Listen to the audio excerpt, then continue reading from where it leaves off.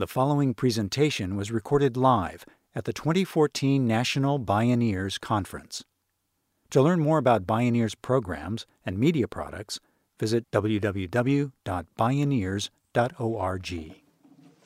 Good afternoon, Bioneers. My name is Marielle Nanasi, and for about 15 years or so, my husband and I have had the immense fortune and privilege to be part of a larger family, a family that has extended across the ocean to El Salvador.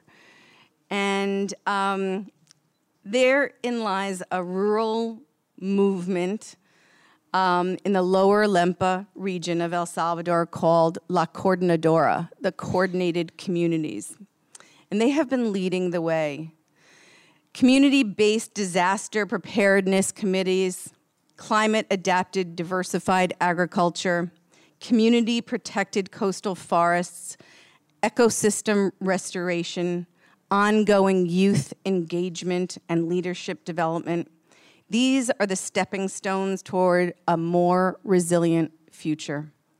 Along the way, La Coordinadora has built a grassroots movement for democracy that has brought their leadership into political power and allows for many of their innovations to become national policy.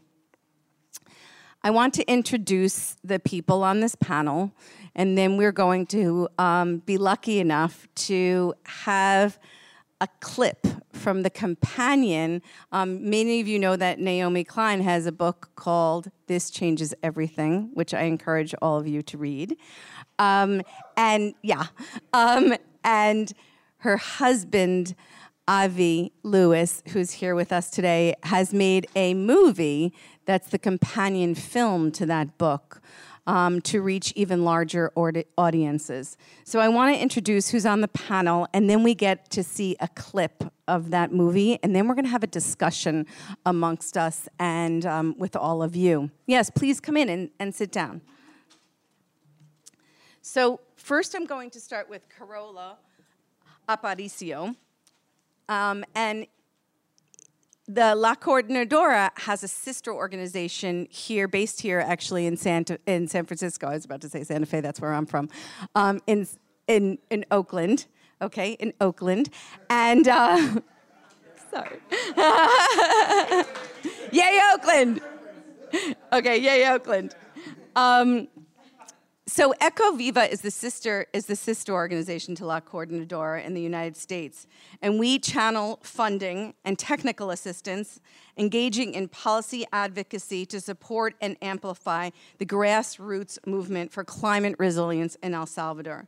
Carola Aparicio is the executive director of EcoViva, and I want to tell you that I think he's one of the most warm and sincere and dedicated people, and we are just grateful to have him be the executive director of EcoViva.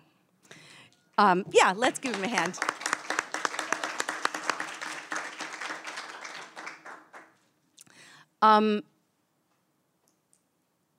The person to his right is Estela Hernandez. She is currently a congresswoman in the FMLN government in El Salvador. And when she first started in this movement, she was 16 years old, and she was a member of La Coordinadora as a young youth activist. So for all of you youth out there, she is someone to be, looked upon as a heroine. She is currently leading the Commission for Environment and Climate Change, Adaptation and Mitigation, as well as Agriculture. And then there's Avi Lewis. Avi is a quick-witted, bright, lover of justice, scavenger of truth, and understands the true meaning of relationship, bringing his gifts to the heart of our movement. And so we will be able to get a clip of first just that that we're going to share of his movie that he's just made. Many of you know that he made the documentary with Naomi, The Take, in 2004, which followed Argentina's new movement of worker-run businesses. And I hope that this is just received as even more explosive and shattering what both the challenges are and also the opportunities for the climate justice movement. But before we run that movie, I just want to share one story about El Salvador, a person you'll see actually in this movie, and his name is how did you say it? Okay, thank you. So a number of you who were with us in El Salvador last year, just about this time, we were taken in a boat, in just a humble fisherman's boat, and found out that the man who was driving our boat had been convicted 3 times in El Salvador for being a bomber fisherman. So what is a bomber fisherman? It's you throw in a bomb, and then all the fish come up, and then you get fish, big fish or little fish or everything as quickly as possible, and then you walk away. But meanwhile, what is left? It's sort of like the ultimate in sort of an extraction or explosion, right? Which is, okay, we got ours, and sort of screw everybody else and screw over the whole ecosystem there. And so he went to jail for this for 3 times.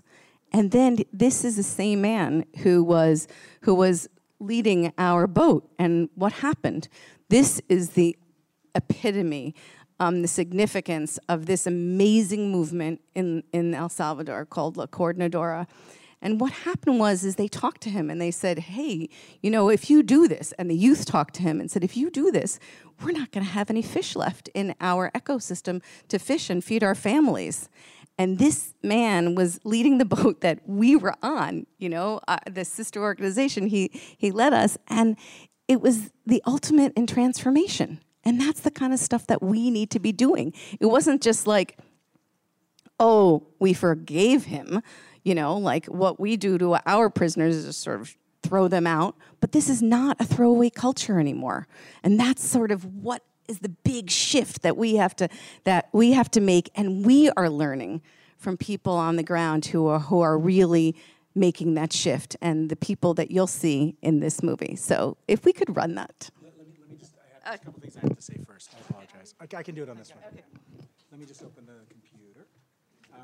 Hi, everyone. Kieran, can you bring me up a little bit? Thank you.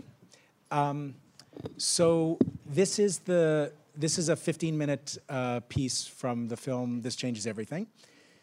This is a film that's been in process for 4 years, and you're the first group of people in the world to see any part of it.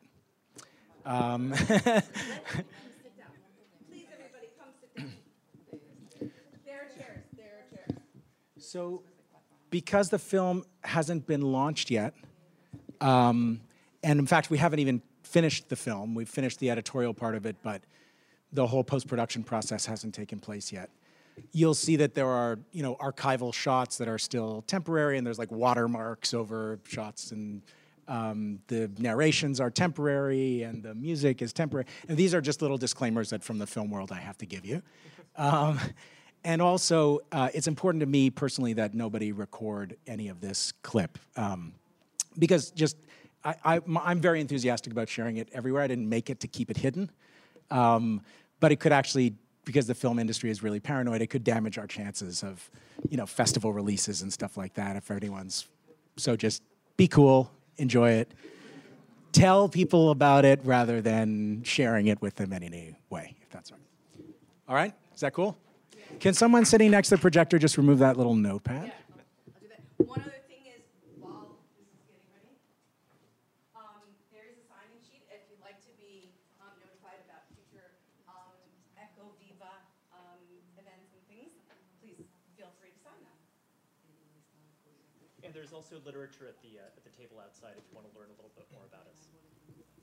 The part of the film that you're going to see, I've amalgamated the various parts that we shot in the Bajo Lempa And it's a sort of, so you'll get a little bit of an introduction to the movement, and then we'll be able to explain a lot more about it from the leaders of Estela and Carolo, who know a lot more about it than I do.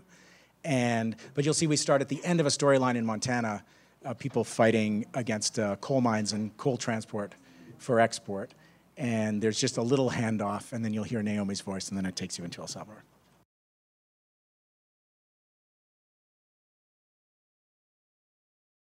This is a congresswoman who is a real leader, who has her ear to the ground, listening to the community and letting it filter up. So I wanted to start with Estela Hernandez, congresswoman from the FMLN government, currently in the El Salvadorian government. Tell us, how do you do that?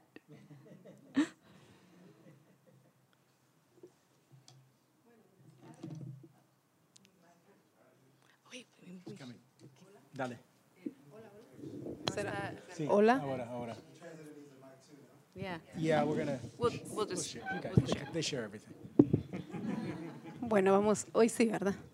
Bueno, buenas tardes, muchas gracias por asistir a esta sesión. Good afternoon, and thanks for coming to the session.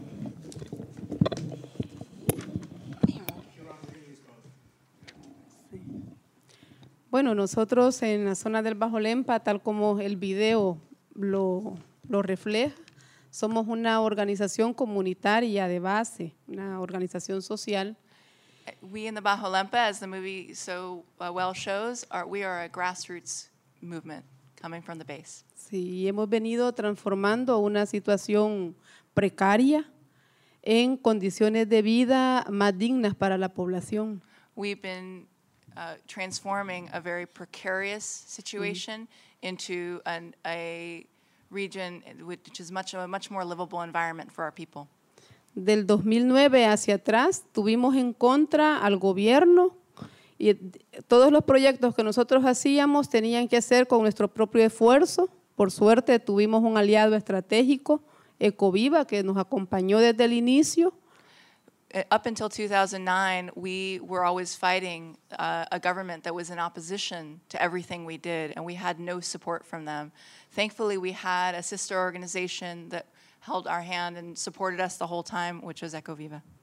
Sí, porque esas comunidades se establecieron en tierras que antes eran de terratenientes y entonces cuando de producto de los acuerdos de paz se les quitaron esas tierras, ellos siempre esperaron recuperar esos terrenos. The land we live on used to be large plantations owned by very, very powerful landowners. And as part of the peace process after the Civil War, those lands were redistributed to ex-combatants and returning refugees. And the people who live there, the people who owned those lands before, have always wanted their lands back. They still do.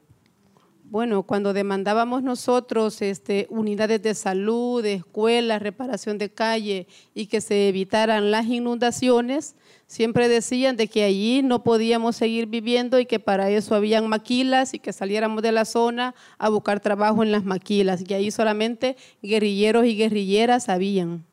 So when we demanded health clinics, roads, schools, the government would say to us, and help against flooding, all the flooding that we face, the government would say to us, you shouldn't be living there. That is not a zone that's fit for habitation.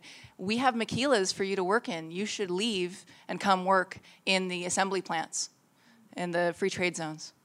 Bueno, pero nosotros queríamos ya establecernos, ¿verdad? Venía la gente de ser repatriada, de estar en la guerra, y por fin tenía un lugar donde se podía establecer y plantearse ya una vida.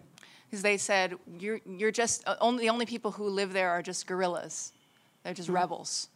But it was everyday people who had come and repopulated that place and were trying to make their lives again after a very difficult war.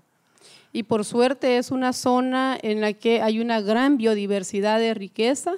Ahora somos área natural protegida, somos reserva de biosfera y somos sitio Ramsar.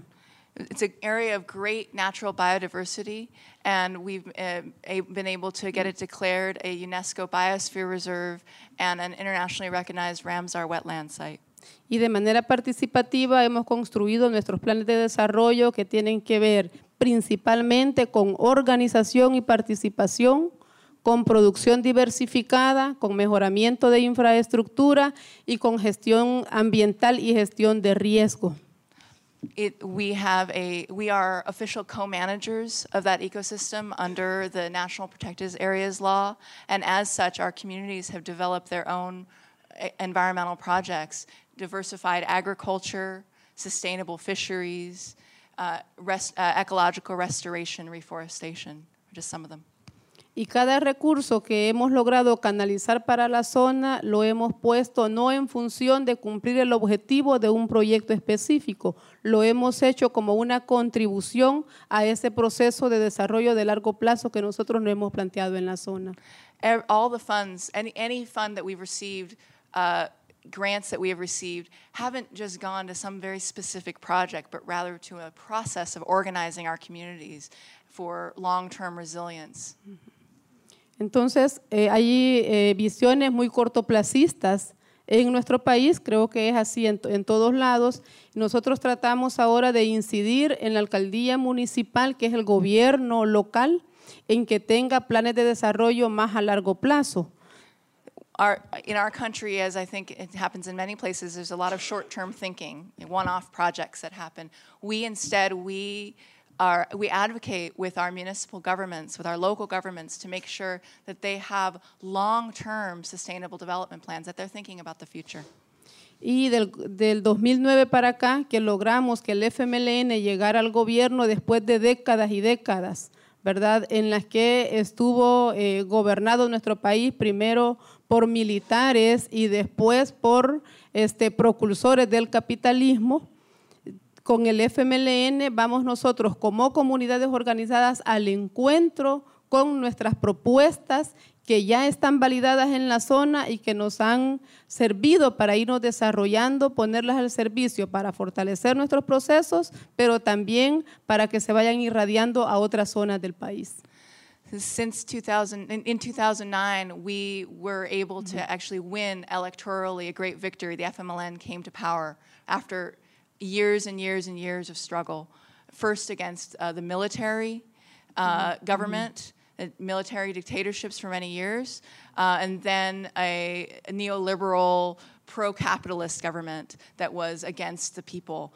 And now, since 2009, we have a government that is actually interested and listens to us, that we're part of, and so we're able to take what we have achieved in our region, and really we're able to look at how we can adapt and replicate this at a national level.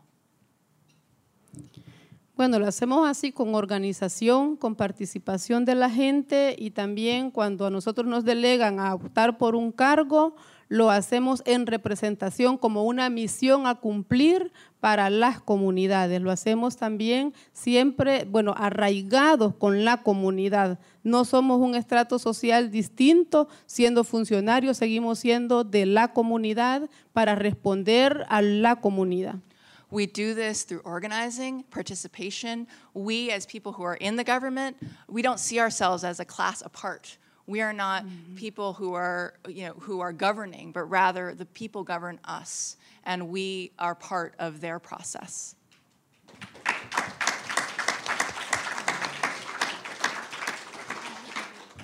What a concept, planning and taking what's happening in the grassroots and scaling it up.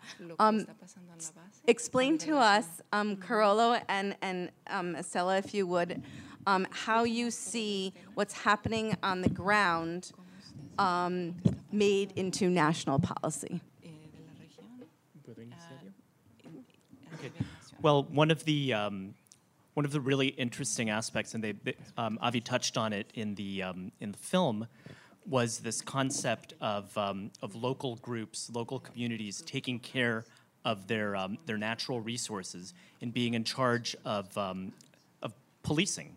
Basically supplying wetland rangers and enforcing rules on fishing, on forestry, on protecting mangroves, all of these sorts of activities. Let me take a step back and provide a little bit of context in which this came about. Initially, the biosphere that Estela mentioned, it was going to be a pretty much like a national park type thing, and people were going to be displaced and pushed out. But instead of having that happen, people organized. That's going to be a motif, I think, in this panel. People organized and said, no, we're not going to take it. We think we can do a much better job of taking care of the environment and also making a living, providing a dignified livelihood for people. So we have a better idea. How about we take care of this for you? We organize at a local level. We supply the rangers. We supply the enforcement, and we get to stay. So that's how that developed, and this is a great success. And this is a type of activity that's been that you see all around the world, where if environmental controls and regulations are put in local hands, even and indigenous hands, that there's results for better environmental protection. So that's what we saw here in the Bajo Lempa and in the Bay of Jiquilisco. And now with the new administration in power, what we're seeing is an opportunity to replicate this sort of community-based enforcement of environmental regulations. And there's a lot of hope that this is really going to lead to some really, really excellent results in reforestation, in clean water, and in just better environmental management in general. Estela, would you tell us about seed saving and how that has been an example? Bueno, proyectos que nosotros fuimos desarrollando desde la zona del Bajo Lempa. Cuando tuvimos la oportunidad de hablar ya con nuestros ministros, ¿verdad? Que ya no teníamos que hacer 30, 40 marchas para entregarles una cartita que ni siquiera la recibían. So one of the projects that we came up with when we went and spoke to our ministers, our legislators, because before we would have to do, say, 30 or 40 marches before anyone would even listen to us in the government. Now we can actually just talk to them. Sí. Explicamos principalmente al Ministerio de Agricultura cómo es que funcionaba nuestro programa de producción agrícola diversificado que teníamos ahí en la zona. We explained to the new Minister of Agriculture under the new government how we'd been working on diversified agriculture with local farmers. Se dio cuenta que teníamos nosotros capacidad técnica, que teníamos nosotros capacidad de planificación y que teníamos capacidad de comercialización. The minister realized that we had technical capacity, we had planning capacity, and we had the capacity to be able to create a product that was viable for sale. Y un banco de semillas también que fuimos nosotros recuperando nuestro germoplasma o nuestra semilla nacional, semilla nativa, que también ya se había perdido. He also saw that we had a seed bank. We've been collecting and saving our native, natural, local seeds that had been being lost through industrial agriculture. Entonces, él nos propuso producir semilla para poder entregar a los agricultores de todo nuestro país. So he proposed that we begin producing seed that would be distributed to farmers throughout our country. Y de inmediato dijimos sí. And we said yes, immediately. Entonces, después nos dimos cuenta que era una responsabilidad enorme y que se necesitaba de tener varias condiciones. Afterwards, we realized what a huge responsibility we'd taken on, and we realized we needed to work on some of the conditions that would get us there. Sin embargo, logramos nosotros desplazar al único proveedor de semilla que se tenía en nuestro país, como lo era la Monsantos, negocio que antes había sido de un expresidente de la República de El Salvador, Cristiani Burcar. We managed to displace the monopoly, the only seed producer that was producing seeds in El Salvador, which was the Cristiani Burkhardt Corporation, a subsidiary of Monsanto, owned by one of our ex-presidents in the right wing.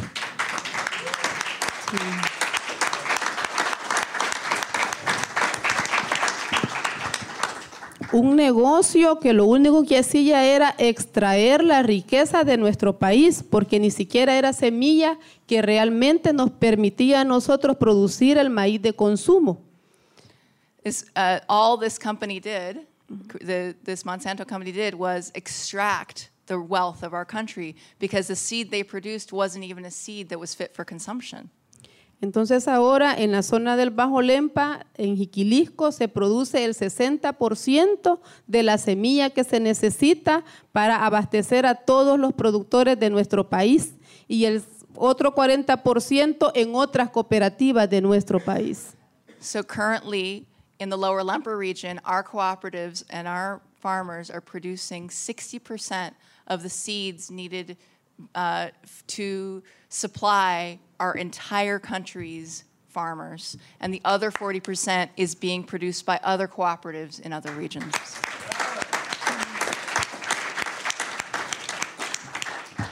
Bueno, hemos nosotros comenzado con la producción de semilla nacional y ya estamos bien en un porcentaje de cerca del 25% de producción de semilla Santa Rosa, que es una semilla nativa. 25% of our seeds now that we're producing are the Santa Rosa variety, which is our own native seed. Por supuesto que la meta es sacar toda la semilla híbrida y quedarnos con nuestra semilla que todavía la conservamos en nuestro país. Our goal is that 100% of our production will be native seeds and we will no longer be using hybrid seeds in our country. Bueno, también la producción diversificada, porque toda nuestra producción estaba basada en el monocultivo. Salimos de producir algodón y luego caña de azúcar, que ya en el video vemos que la práctica de esta producción es altamente letal para la vida, para la biodiversidad, contamina nuestros recursos hídricos. Entonces hay ahora un programa que se llama PAF, el Programa de Agricultura Familiar, que se plantea la diversificación agrícola y atender con paquetes tecnológicos y con asistencia técnica desde la agricultura de subsistencia hasta la agricultura que nos permite hacer ya los encadenamientos productivos. And another piece of this is the diversification of our agriculture. We are a country that has depended on monocropping. First it was cotton, more recently sugarcane. In the video you saw the burning of the sugarcane and how destructive, how lethal it is. It's lethal for people, and it's lethal for our water. It's destroying our ecosystems. And so we now, as a national government, we have the Family Agriculture Plan, which is about diversifying our crops, not just for subsistence farmers, both for subsistence and nutrition, but also for producing products that then can be value added and are for sale as well. Y un dato más, que ya tenemos un departamento de agricultura orgánica en el Ministerio de Agricultura y Ganadería. And we have a new Department of Organic Agriculture within our ministry for the first time.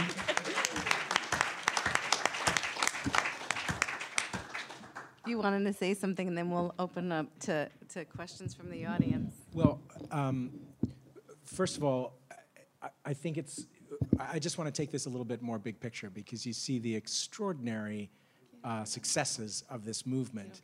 And the reason I went there, and the reason profiling this movement in the film is one of the best things I've ever done in my life, is because I think, and you see this all over the world, this movement isn't unique, but this is a rare confluence of the factors that humanity needs to learn. So I think there are a number of things going on in the Lower Lempa that make this movement kind of possible guides to a better future for us as human beings.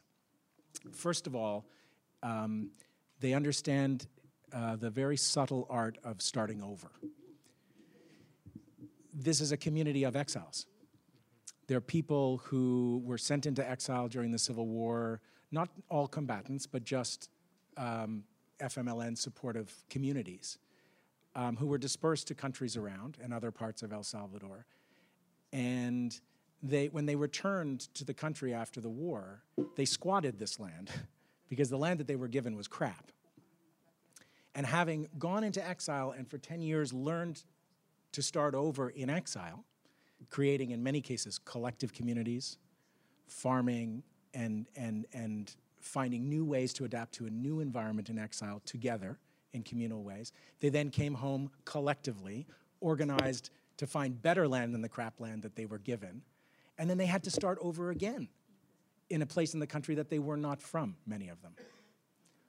Making alliances with people like Estela's father, who is one of the founders of the movement, who had been there in that place and had worked under the industrial agricultural system.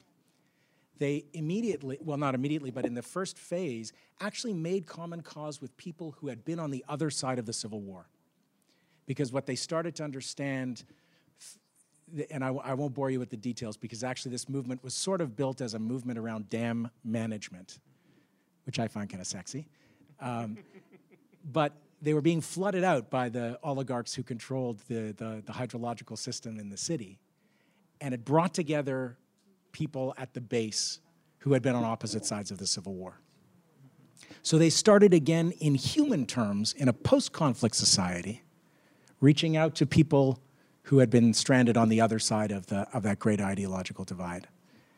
And then they had to build from the start. And as Estela says in the film, you know, they started repairing roads, and then they realized they were confronting the climate crisis. And that, you know, they needed to think a lot bigger. Which brings me to the second thing I think is really significant about this movement.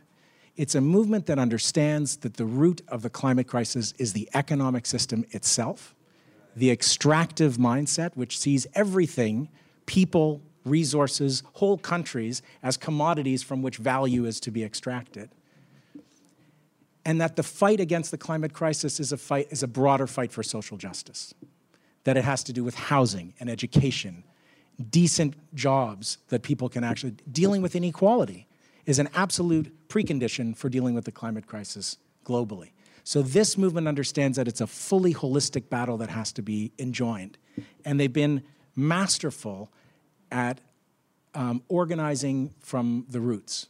Because actually, when you really zoom out, democracy is the climate response that we need. You see participatory democracy at the village level being used to build power in communities that gets implemented in better healthcare, in better infrastructure, in better work, in management of resources. Those are climate responses. Those are climate responses that we need to understand globally. And where you see, and again, where you see it's done in such a simple, practical, and effective way is implementing the idea that we need to live within natural limits. Because the people who live in constant relationship with nature and natural resources will never fuck it up for the future generations.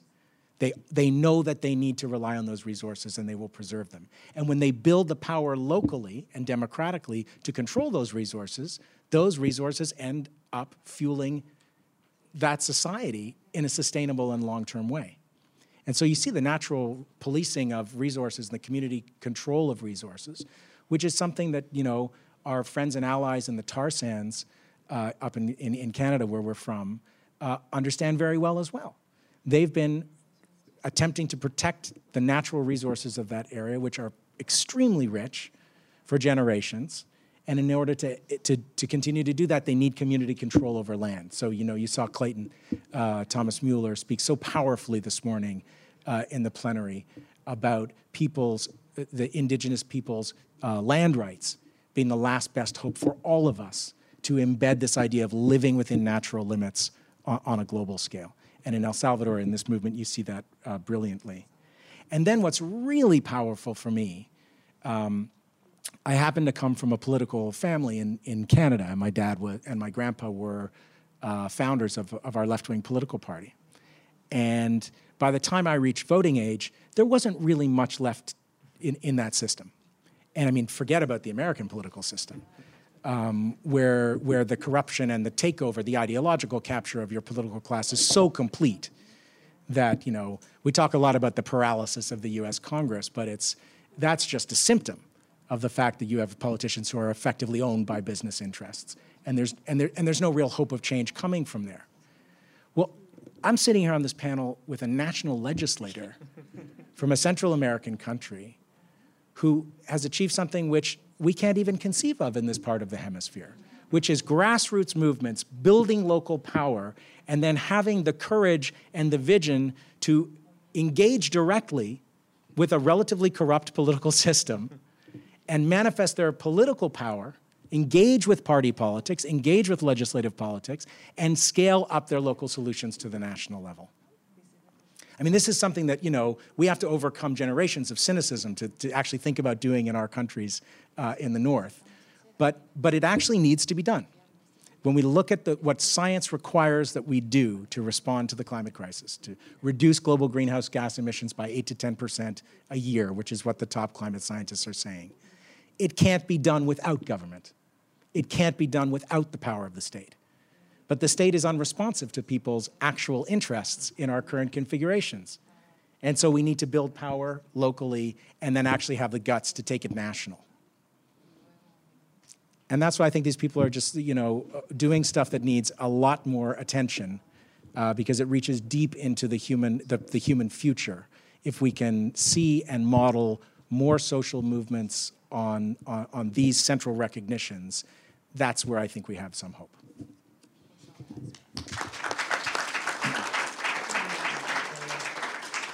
So I just want to tell you that there's a sign-up sheet going around, and if you'd like to learn more about Eco Viva, if you'd like to go down to El Salvador, I've been myself like 6 times. These people are family to me and have given me the inspiration and and they teach me how to better organize at home. So let's open it up to questions. Let's start here, and then we'll go around. That mic is off. There's a little red button on the bottom. Just turn it on. There's a little power button right on the bottom. Hold it down. Hello? That's illuminated. Welcome to the United States and to California. I don't think that the irony should be lost that a country that is so small has so much to teach a country that is so large. So, thank you. I wanted to ask you that if you thought that there are specific instances or symptoms in your country that make it specific, or are there lessons that we can learn in the United States and more specifically in West African countries? My family is from Sierra Leone, which also was displaced from a civil war that you know about. But is this a model that you believe is congruent with not only small communities in the United States, but a worldwide model as well?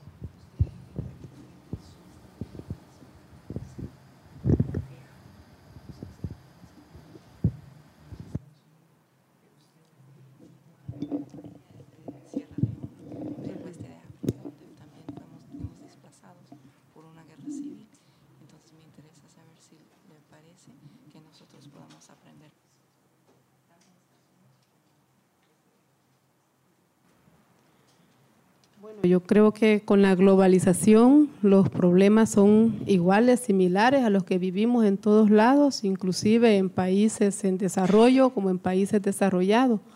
With globalization, I believe that the problems that we see in our country are problems that we see everywhere, whether your country is, in development or considered developed. Sí, bueno, la geopolítica dominante está planteada para el mundo. The dominant political paradigm dominates the world right now.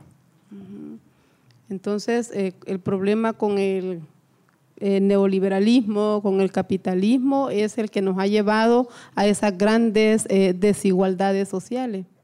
Neoliberalism and capitalism is what has created great social inequality. Entonces, necesitamos ir construyendo poder, ¿verdad? Desde las comunidades, desde la base. Ya no es posible, pues, que grandes mayorías, ¿verdad?, tengamos que mantener a pequeñas minorías. We have to organize from the base because it's no longer acceptable that the great majority works to support a very small minority.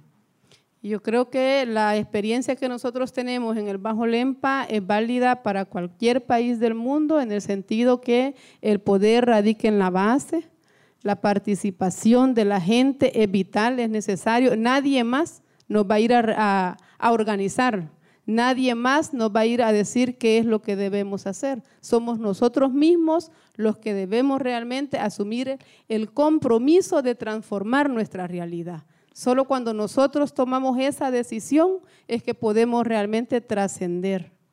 I believe that our experience in the Lower Lempa is something that can teach other parts of the world because what we've learned is that power is built from the base. Porque No one is going to come to organize us. No one is going to come to save us. We must organize ourselves, and when we make that commitment, things change.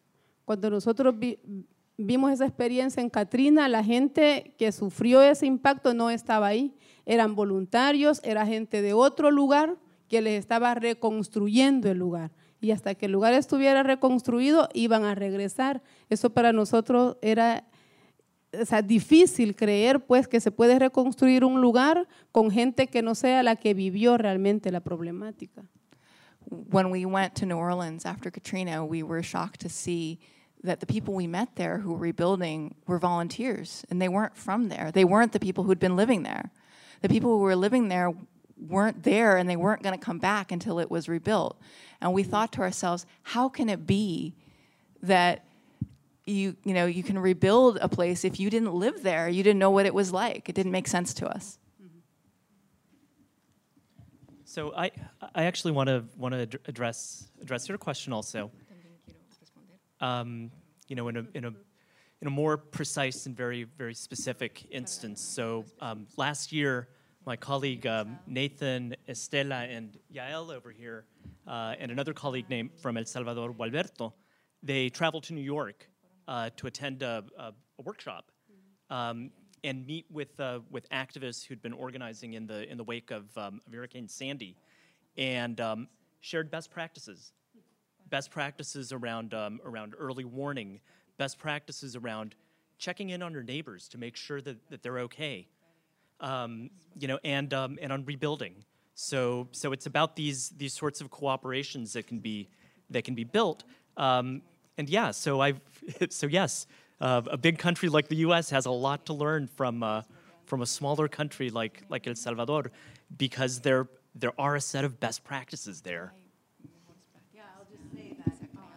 The last hurricane that hit in El Salvador, in other parts of San Salvador and El Salvador, that it was not organized by La Coordinadora, many people died, including from, mudslides that suffocated people to death.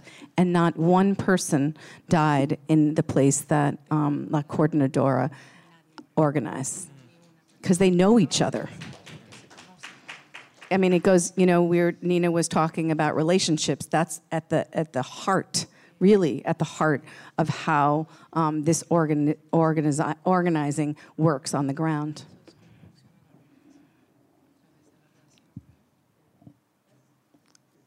You can just leave it on once you get it on. Are we there? Okay. I actually am one of those strangers from afar that went down and cleaned up after Katrina. I was down there for about 4.5 months. And I say that now not to toot my own horn, but because it's perfect precursor to what I was going to mention. I'm an environmental scientist, and I also decided I needed to go become a Buddhist chaplain because I figured a lot of shit's going down, and we should learn how to get along. One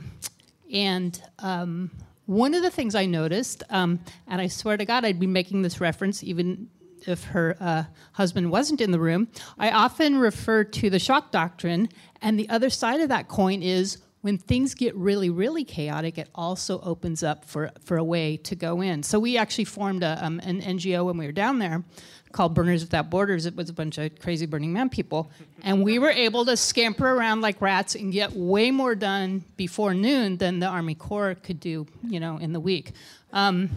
So I guess I'm somewhat looking for either cautionary tales or similar tales or whatever. Have you noticed, like, when things really, really get bad, that creates openings? Are there cautions around that from anybody on the panel, I guess? Yeah.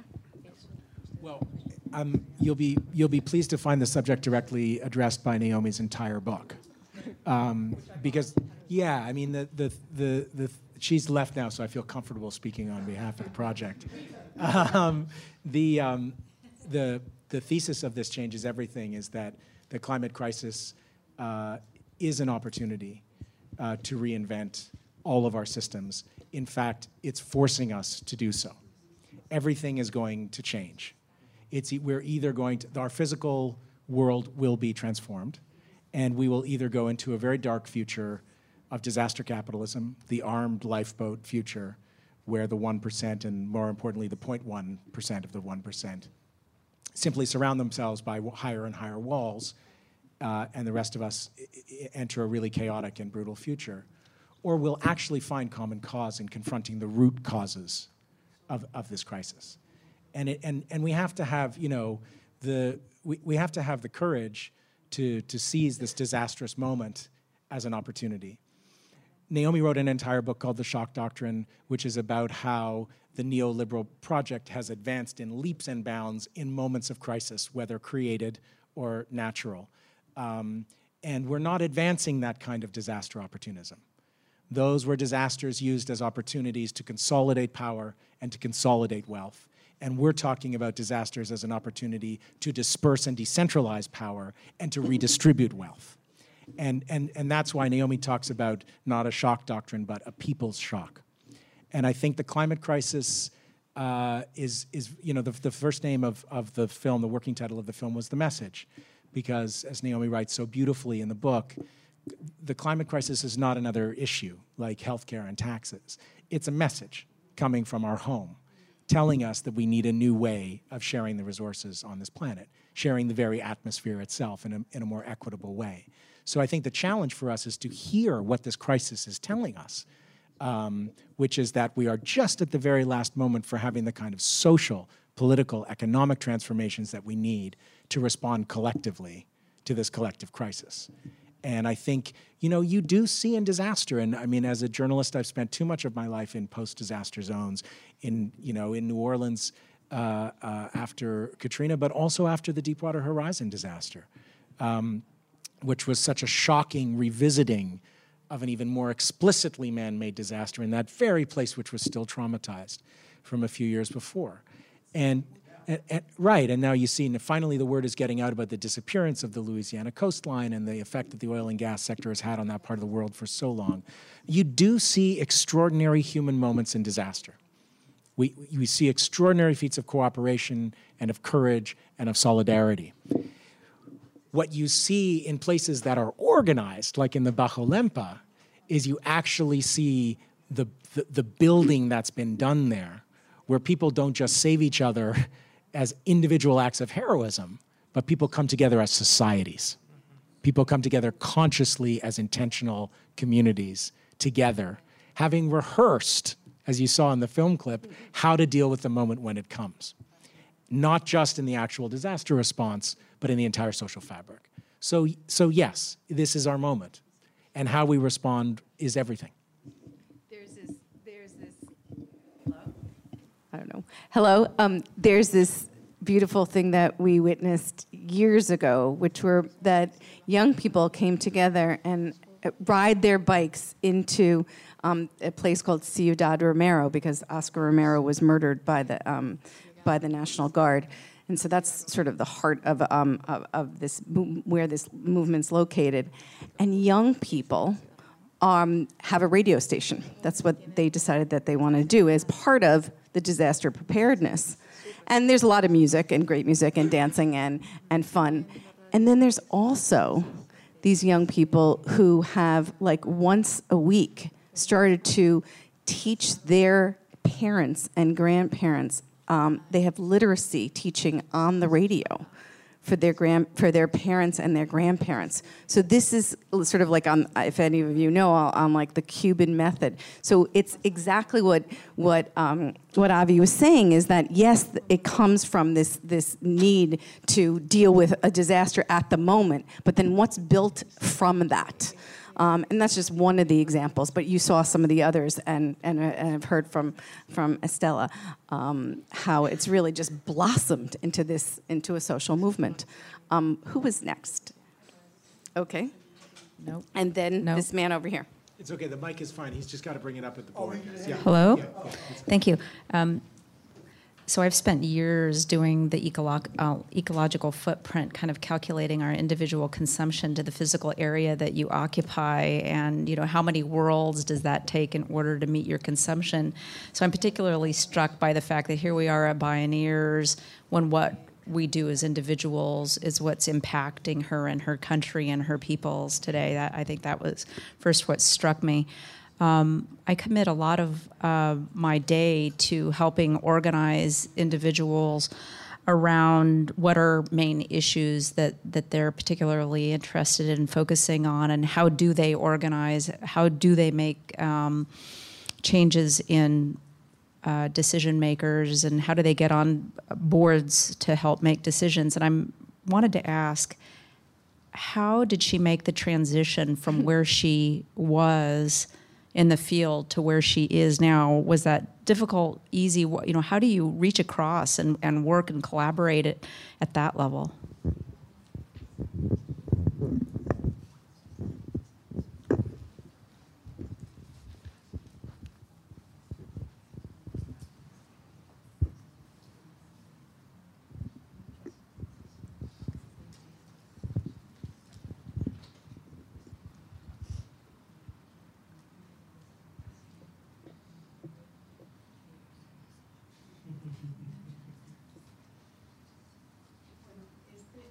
Prácticamente utilizamos el mismo mecanismo de comunicación que siempre nos funcionó en la zona del Bajo Lempa.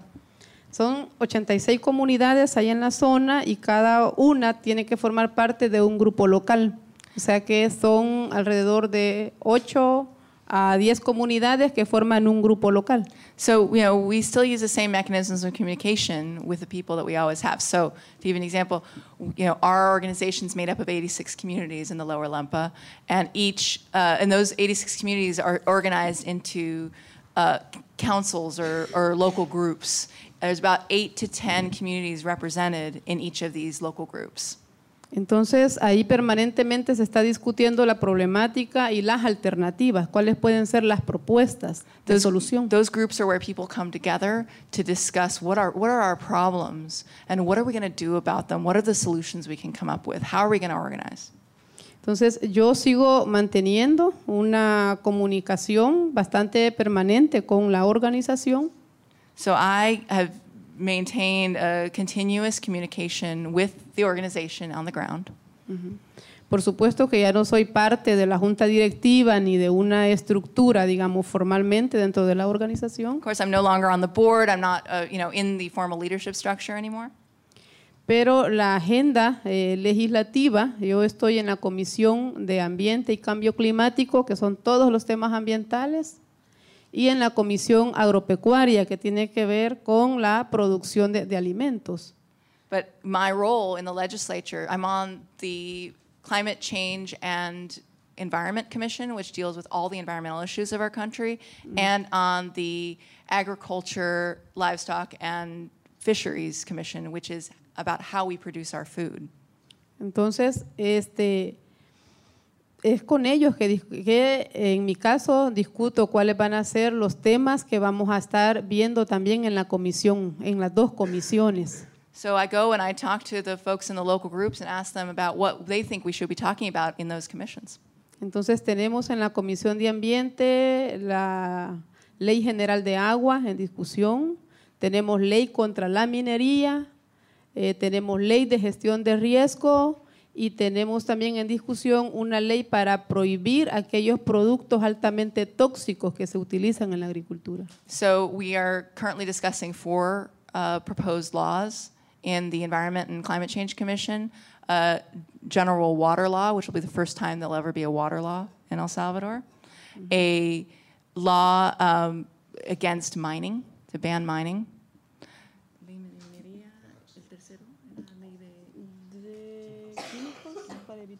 a law that will regulate toxic chemicals. Y bueno, en la gestión de riesgo.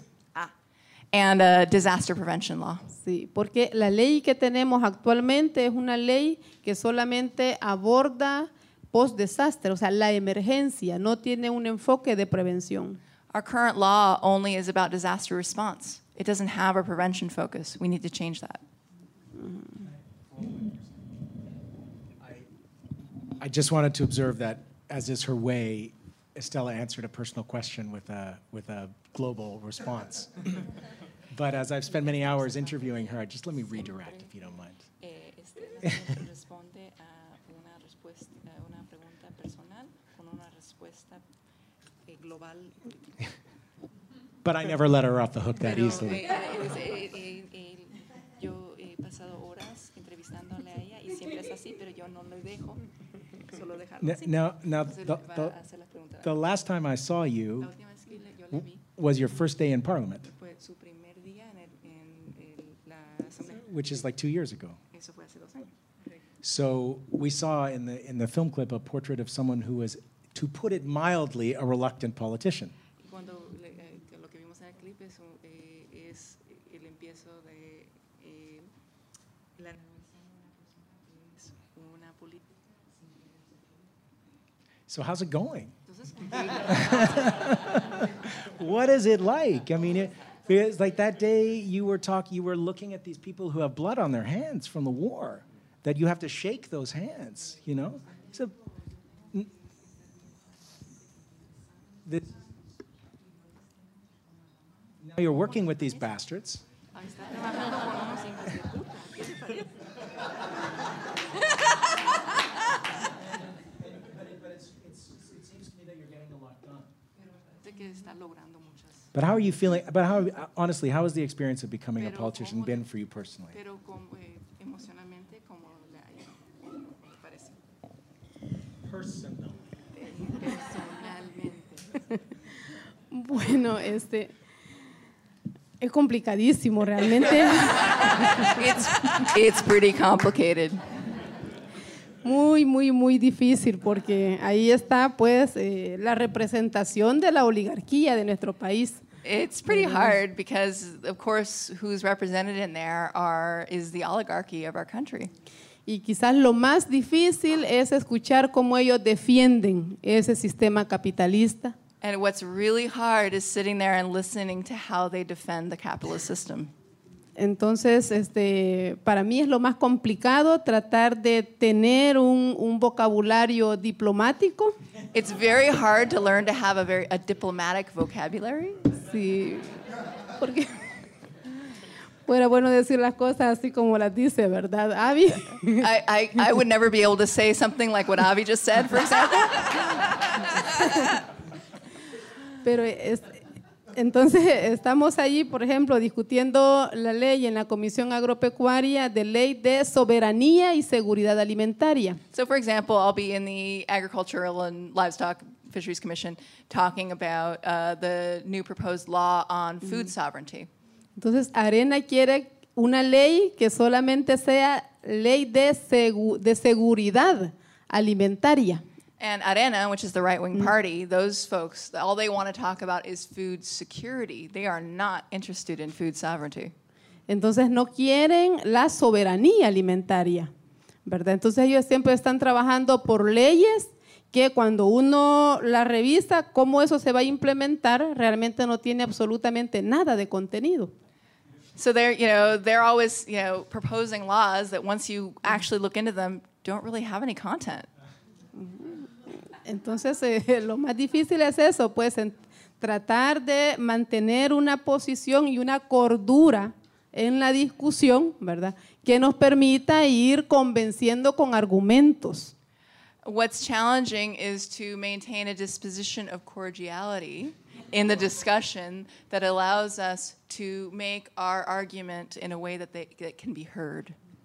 Entonces, quizás es de lo más difícil, pero también sí siento que es un peldaño, digamos, al que accesan las comunidades, porque son los mismos temas que abordamos en la comunidad que ahora lo tenemos donde se produce la política pública. But we see this as a stairway or a step towards changing public policy and really having our communities be heard. Sí, que también para estos diputados es chocante para ellos. Tan chocante para mí es escucharles a ellos como para ellos que alguien de una comunidad tenga el mismo rango que ellos tienen ahí. If you think it's hard for me to listen to them, imagine how they feel. As someone like me, who's from a rural village, has the same rank, the same status that they do.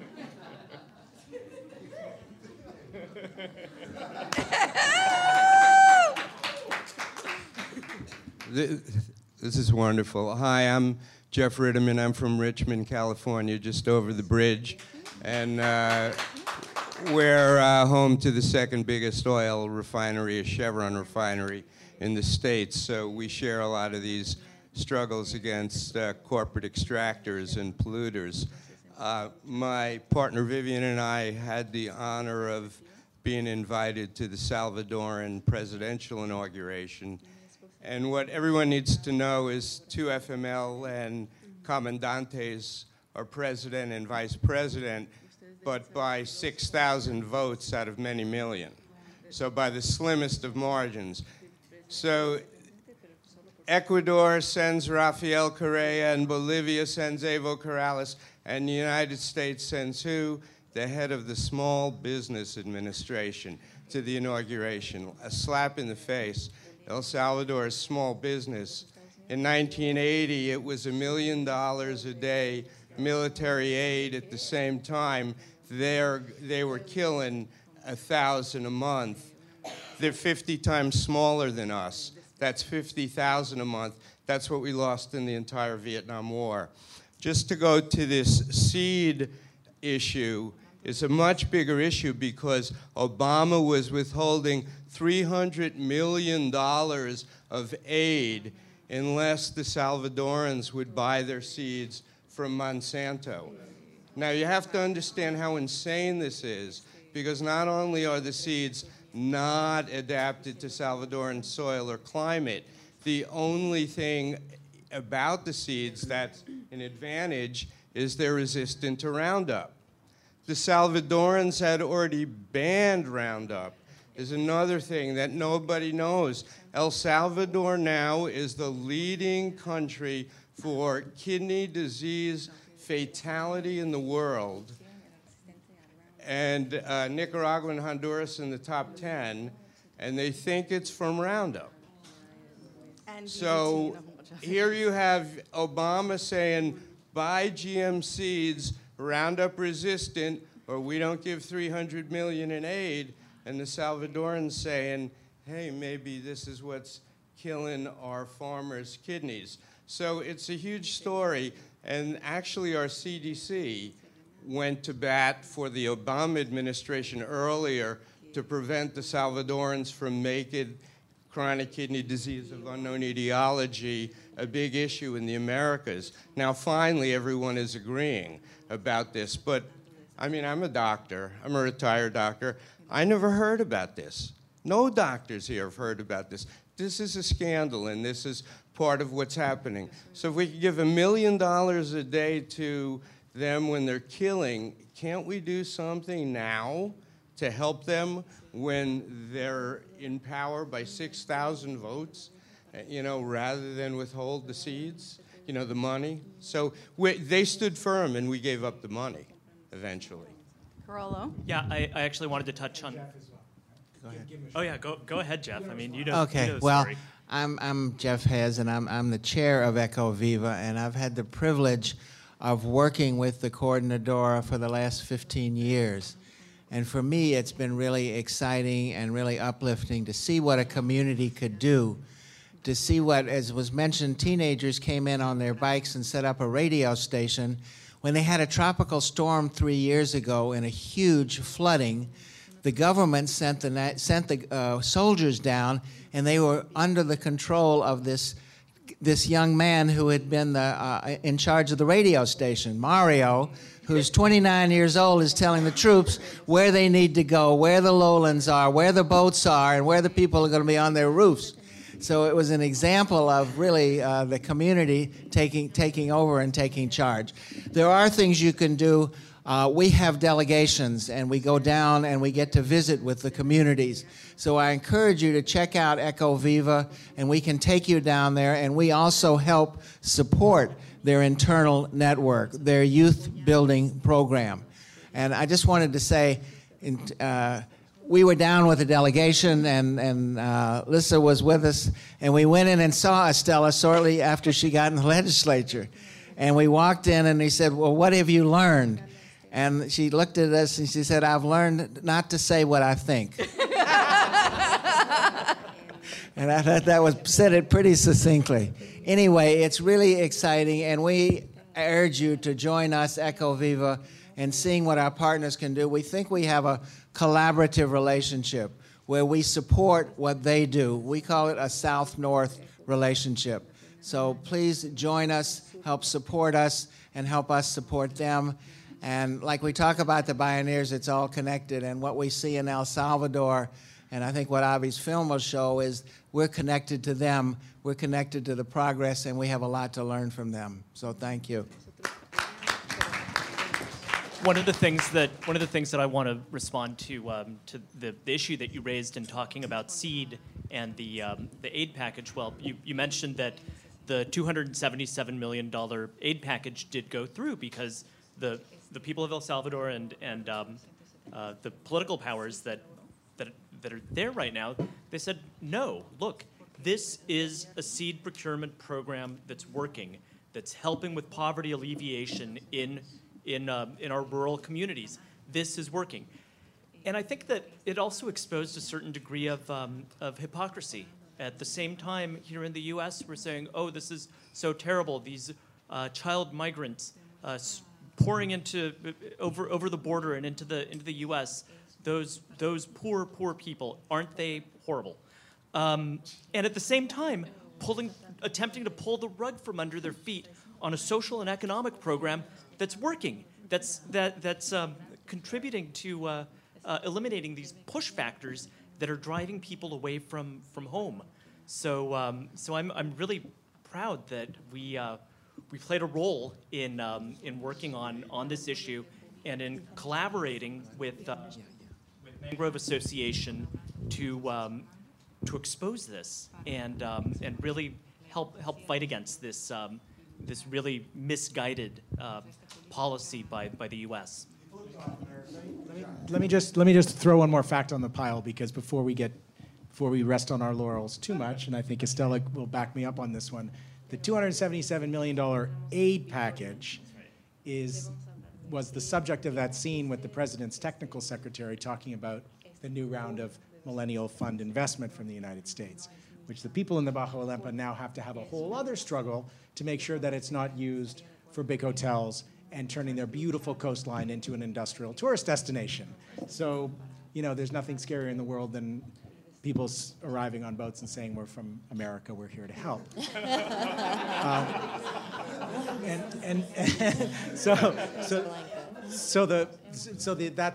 end of that story is not yet written, but there will be another titanic struggle in the Lower Lempa to make sure that money is not used to pave the beaches of that beautiful bay. Yeah. We have maybe one more question. Just a real quick one. I'm wondering how many of your colleagues feel the same way you do? How much of a minority are you?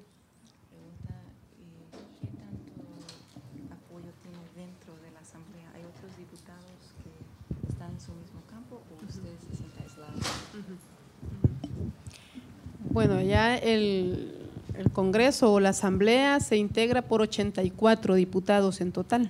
The Congress or Parliament is made up of 84 legislators.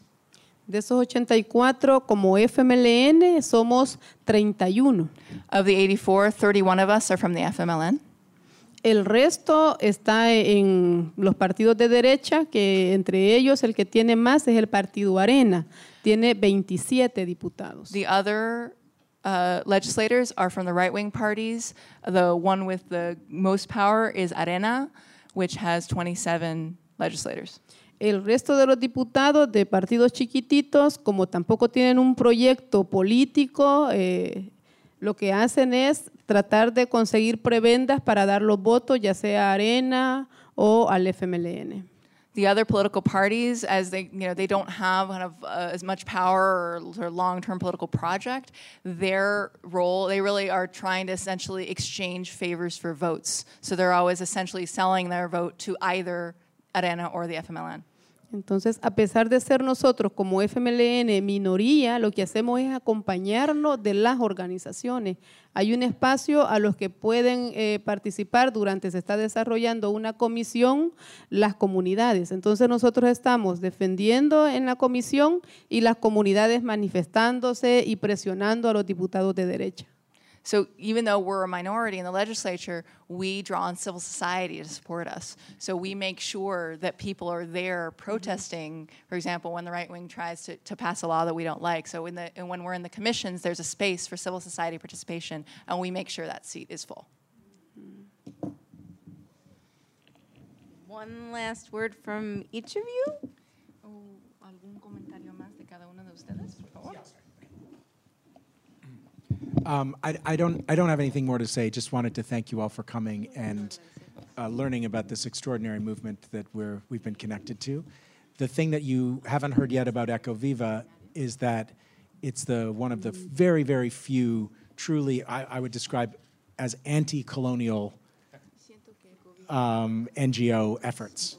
It's an organization that provides support without any pressure or direction. It is fully led by the movement it supports, and it sees its role simply as supporting. And the notion of solidarity rather than charity works really well when the solidarity comes with some cash. And that cash has no strings. So I cannot emphasize how important it is to support Echo Viva. It's a unique organization in my experience, supporting a unique movement. Thank you. And one way that you could show support is by coming with us to El Salvador and seeing for yourself and visiting some of the folks that you saw in the film. And I don't know, can we visit you in Congress? And so we have information on an upcoming trip in March, and we've got a flyer out on the table. And please take it. Please visit our website, echo-viva.org. In a couple of months, I think we're going to drop the hyphen. We finally secured the domain name. Yeah. But for now, it's echo-viva.org.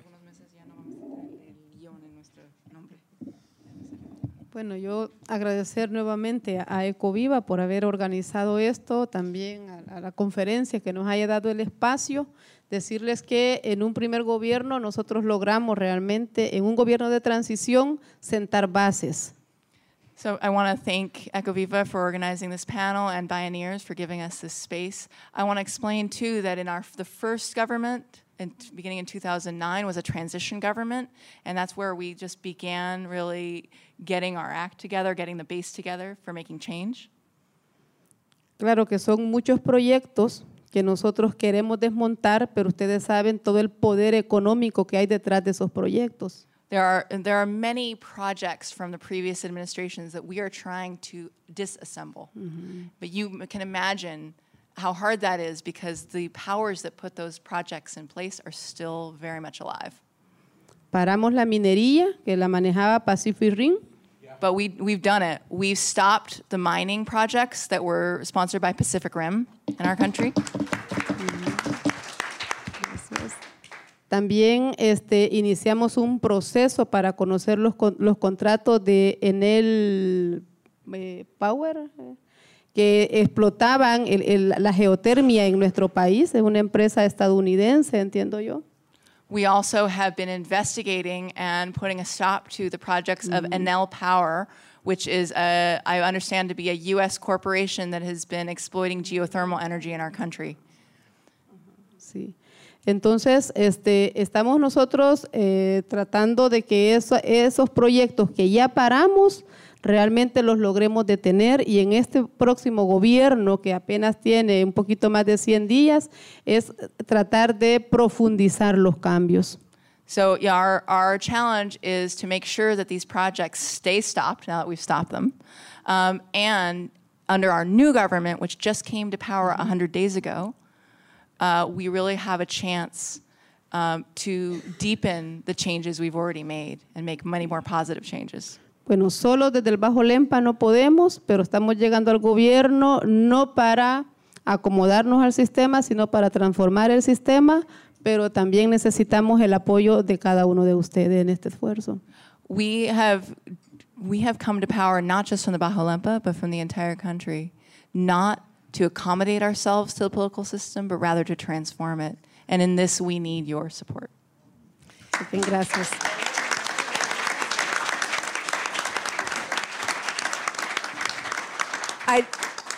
I just want to thank Estela for coming up, taking her time, because you know that she must be so busy in the legislature. So thank you so much, Estela, for coming and joining us. Thank you, Carollo, and thank you, Avi, for making a beautiful film that we can't wait to see the whole thing of. Thank you, Bioneers.